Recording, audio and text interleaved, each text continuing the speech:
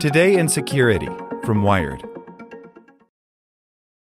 Without the ones like you, who work tirelessly to keep things running, everything would suddenly stop. Hospitals, factories, schools, and power plants, they all depend on you. No matter the weather, emergency, or time of day, you're the ones who get it done. At Grainger, we're here for you with professional-grade industrial supplies. Count on real-time product availability and fast delivery. Call, click Grainger.com, or just stop by. Grainger, for the ones who get it done. Want to learn how you can make smarter decisions with your money? Well, I've got the podcast for you. I'm Sean Piles, and I host NerdWallet's Smart Money Podcast. Our show features our team of nerds, personal finance experts in credit cards, banking, investing, and more. And they'll help you make the most of your money while cutting through the clutter and misinformation in today's world of personal finance. You'll get clarity on strategies to help you build your wealth, invest wisely, shop for financial products, and plan for major life events. Listen to NerdWallet's Smart Money Podcast wherever you get your podcasts. Here's today's spoken edition of Wired. How Apple Pay buttons can make websites less safe, by Lily Hay Newman. Apple Pay has a slew of protective features that make it a secure method of online credit card transactions.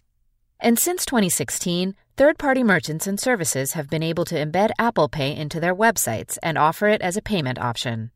But at the Black Hat Security Conference in Las Vegas on Thursday, one researcher is presenting findings that this integration inadvertently introduces vulnerabilities that could expose the host website to attack.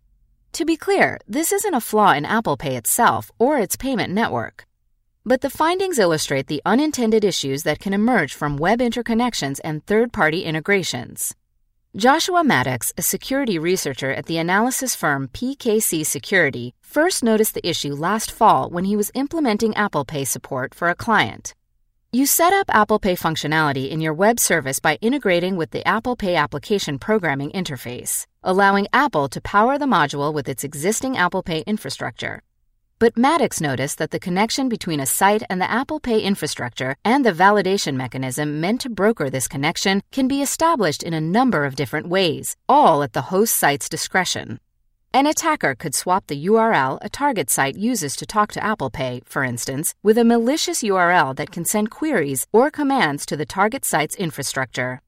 From there, the attacker can use this position to potentially extract an authorization token or other privileged data, which in turn gives them access to the website's back-end infrastructure.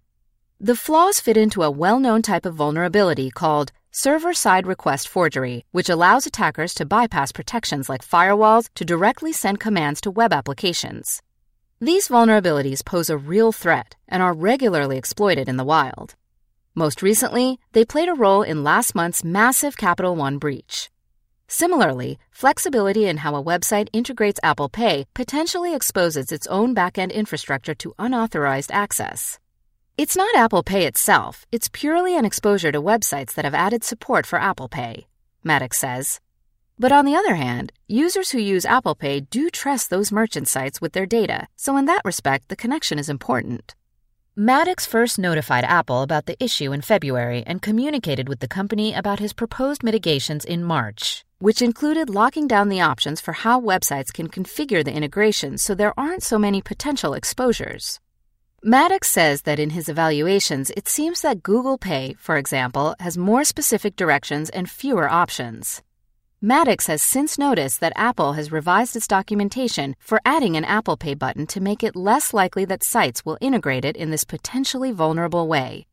But there don't seem to be any structural changes. Apple did not return a request for comment from Wired. Maddox notes that server-side request forgery vulnerabilities crop up in other integrations across the web as well, not just with the Apple Pay module. And it is currently possible to implement an Apple Pay button in a safer way if you know how to mitigate the potential weaknesses. But Maddox says there needs to be more awareness about the problem because popular integrations like Apple Pay end up on countless sites across the web and create exposures even if a site's users don't directly interact with the module. It certainly is possible to implement support for Apple Pay safely, Maddox says. It's just that it wouldn't be obvious to a non-security conscious developer who doesn't understand server-side request forgery. It's currently not very deeply embedded into developers' consciousness.